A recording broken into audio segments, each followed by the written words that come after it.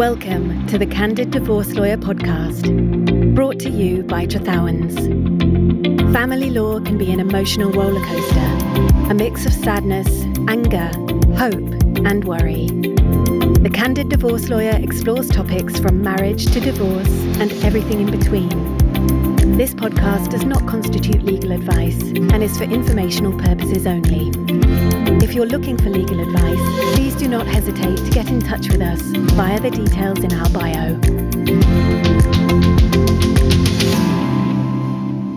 Hello. Thanks for joining us for this episode of the Candid Divorce Lawyer. I'm Grant Cameron, and I'm today joined by Andrew Mercer, head of our family law team at Trethowens.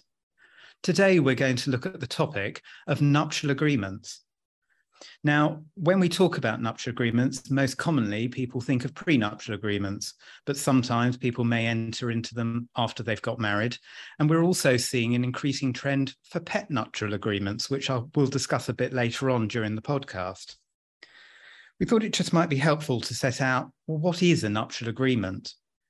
Now, this is an agreement that a couple would want to enter into prior to getting married, or sometimes to say after they've got married, to deal with their finances, property, and assets, so that if they were sadly to get divorced, decisions have already been made between them, and their intentions have been clearly set out as to how they want that property or assets to be dealt with. Now, I've mentioned pet nuptial agreements, and it can be quite shocking for people to learn that actually a beloved pet is a chattel or a possession within a marriage, and therefore they're not going to be treated the same way that couples would look at their children. So in a nuptial agreement, the couple can set out who is going to take care of that pet should they get divorced. Are they going to have the equivalent of a sort of joint arrangement where they both would look after the pet, and also any financial considerations? And certainly here in Britain, pets are very much a sort of feature in sort of a relationship. And so we've noticed that we've had a lot of inquiries which have actually really focused on looking after the animals and what's going to happen, as I say, should sadly you get divorced. So a nuptial agreement, to say, is an agreement that's been entered into so that parties' intentions can be clearly set out. Now, it would be fair to say many people will think this is a sort of preserve, if you like, of the rich and famous. Brooklyn Beckham and Nicola Phelps is a recent example, and there are many sort of celebrity and high-profile couples where it's known that they've entered into a prenuptial agreement, or their relationships come to an end, and then it's discussed what did they actually set out when they first got together. But actually, we found they're not just of the rich and famous. Couples may have had a situation where one or both of them may have previously been divorced and built up assets. They may have inherited wealth from family or others, and they want to protect that assets. They also may have children from a first relationship, and they want to safeguard assets or property for them moving forward. So actually, a nuptial agreement is a really useful tool in safeguarding these. Other examples are that a party may have built up a business a long time before the couple got together. And again, that party wants to protect that asset. But obviously, it's got to recognise the new relationship and sort of the new party's needs, which Andrew's going to talk about a little later on. Now, nuptial agreements, it would be right to say, historically, were seen very much as against public policy. In Britain, our judges have a wide discretion, and they like to flex their muscles and use that discretion to make decisions, whether it relates to a property, whether it relates to cash or assets and pensions. And as I say, they don't like to feel that their jurisdiction or their powers have somehow been limited. But it would be right to say that there were challenges, certainly from other countries. Nuptial agreements are very popular, particularly in the US and a number of the European countries. And so there was an increasing pressure here in Britain to sort of look at such agreements and why weren't they seen as legally enforceable. Now, although the judges didn't want to feel that their powers were going to be restricted, equally, they knew that they were under pressure. And it was all set to change in 2010 when there was a landmark case of Radmacher and Granatino, which involved a millionaire French husband and a very wealthy German heiress. Now, I'm going to hand over to Andrew because he can talk a little bit about what did this case sort of establish. So thank you for the introduction, Grant. The first test the court decided was that the agreement should be one which is freely entered into. That is, it's something which both of you want, and for good reason. Ideally, you should be looking to enter into this agreement at least 28 days before the date of your marriage. To start the discussions, you should look to do so, I would say, 6 months before, having regard to the complexity and the information that you need to gather together in order to make this something which is going to be workable, fair, and ultimately upheld by the court should the need arise. Andrew, and just jumping in there, and absolutely agree that it's sensible to really have these early discussions and to make sure the agreement's all signed up sort of outside that 28-day period.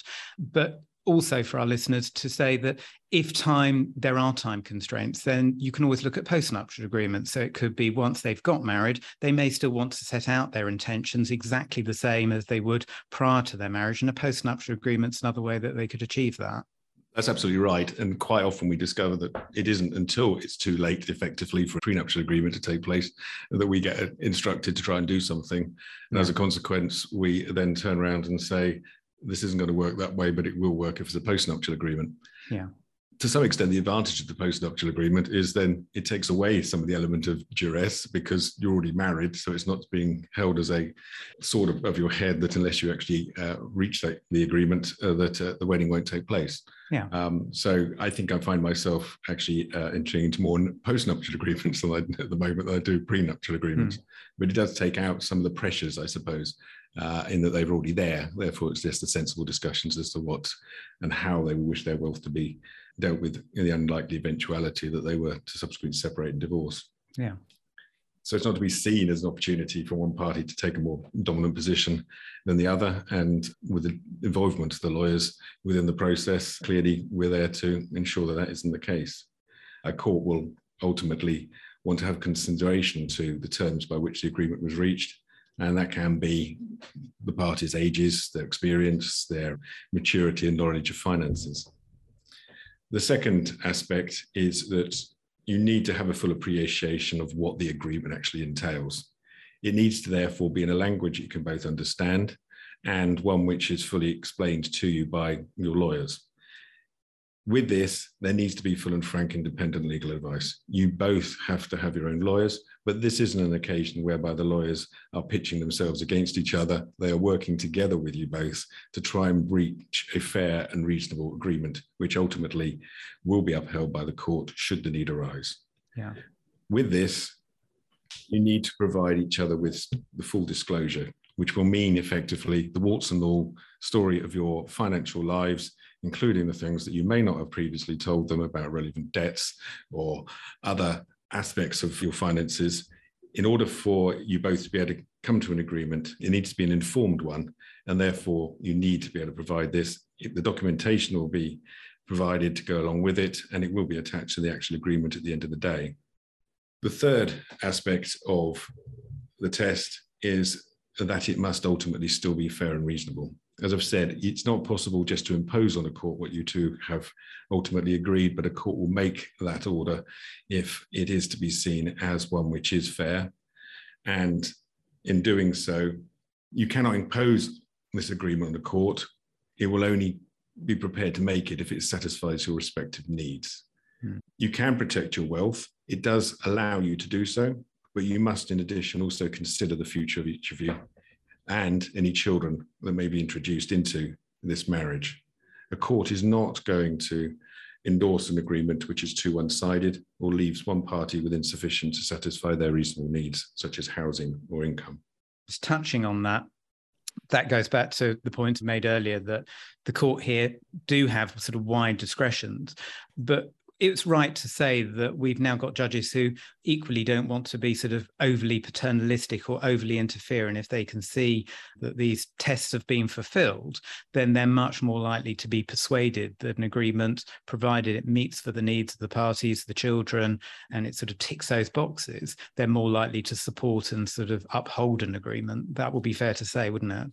That's absolutely right. And I think one way in which you can try and achieve that is by having a review clause in the agreement, for those life changes that will be coming up within your marriage, for, say, the birth of a child or other major event, or just after every 5 years. A bit like when you've got a will, you should just get it out, dust it off, read it through. Is it still what you two both want? Is it what you both think is fair? If it is, put it back away. If not, start discussing what changes, if any, need to be made to it, and then go back to the solicitors, and a supplementary agreement can be attached to the original agreement, which sets out those changes. The Law Commission report, which Grant referred to earlier in 2014, which recommended legislative reform, but this recommended reform has yet to be brought in. This introduced the term a qualifying nuptial agreement. In order for an agreement to be contractually valid, you must both be fully aware of what the document says and what it does. It has to be formally executed, that is, with a deed, which will be in the presence of a witness. And as before, it must be at least 28 days before the marriage, although I would say significantly before that if you can achieve it. There has to be this full and frank disclosure between the two of you. You're not going to get away with hiding your assets or your debts. It won't achieve anything ultimately. There needs to be independent legal advice. As I previously said, you need to go instruct your own lawyers, but they're not there to become adversarial about this. This is something which all four of us would work together to get a document which we're all comfortable with and can then be signed in the knowledge that in the rare event that it proves to be necessary, it is something which a court will subsequently endorse. We still remain hopeful that these proposed reforms will be brought in. The time will tell. Back to you, Grant. Thank you, Andrew. I mentioned earlier on about prenuptial agreements or postnuptial agreements being seen as very popular in other parts of the world, and say particularly the US. And quite often we might build into our nuptial agreements what we call a mirror clause. So if we're dealing with sort of foreign nationals or a party to a foreign national who may have wanted to enter into such an agreement abroad, we can then replicate those terms so that there can be no sort of indecision made in the event of separation or divorce. It can also determine, well, which jurisdiction is going to deal with making decisions if indeed any court has to get involved, and that may well be the courts of England and Wales or a foreign jurisdiction if the parties prefer. So again, it gives those parties sort of freedom of choice and an ability to set down their sort of intentions right at the outset. Some other clauses that we often include are confidentiality clauses, so that if somebody's a bit concerned that information could be sort of passed over or sort of let out of the bag, as it were, confidential clauses can be included that says that the parties who will, obviously the parties will be aware of the detail, their lawyers will be aware of the detail, and any other professionals. But other than that, it's very much a private document. So one of the beauty of such agreements is they're as broad as they're long. We listen to the clients. What do they want to incorporate in the document, whether it be to do with their property, their businesses, their money, their assets, and going back to sort of the important consideration of pets. All these factors can be sort of built into an agreement. So it's very sort of tailored for what our clients would want. I say we've noticed certainly a trend of people making inquiries now, as I say, to protect their assets, to protect their property. And it's certainly something that we think is very much a sort of growing field, and to say not just the preserve of the rich and famous. Now, we would more than happily talk to our clients sort of in our sort of free 30-minute interviews to talk about sort of nuptial agreements. And sometimes clients may say, well, we're not thinking of getting married. So then we'll talk about cohabitation agreements, and topic, a sort of another podcast topic. But cohabitation agreements is another tool which can be used to make sure that the parties' intentions, both during their relationship and in the event of separation, can be set down very clearly to avoid misunderstanding.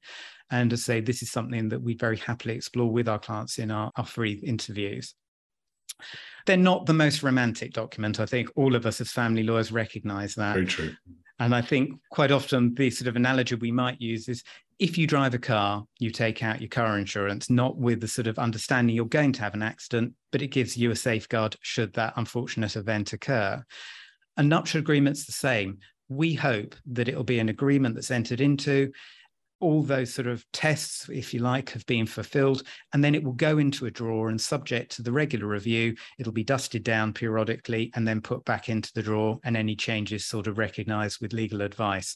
But this is not in any shape or form to sort of undermine a relationship or the marriage. It's there to give support and to make sure that parties don't feel sort of vulnerable and left in sort of high and dry should their marriage come to an end. I find the more commonplace use for them is the second marriages now, where they have children, often grown-up children from the previous marriage, and they have accumulated their own wealth. And sensibly, the two of them want to protect their wealth for their children in the future so that they do have their inheritance, as it were. And for that, it is a very positive approach that's being taken by two people that are sensibly, whilst entering into marriage, want to make sure that their children are still provided for and protected.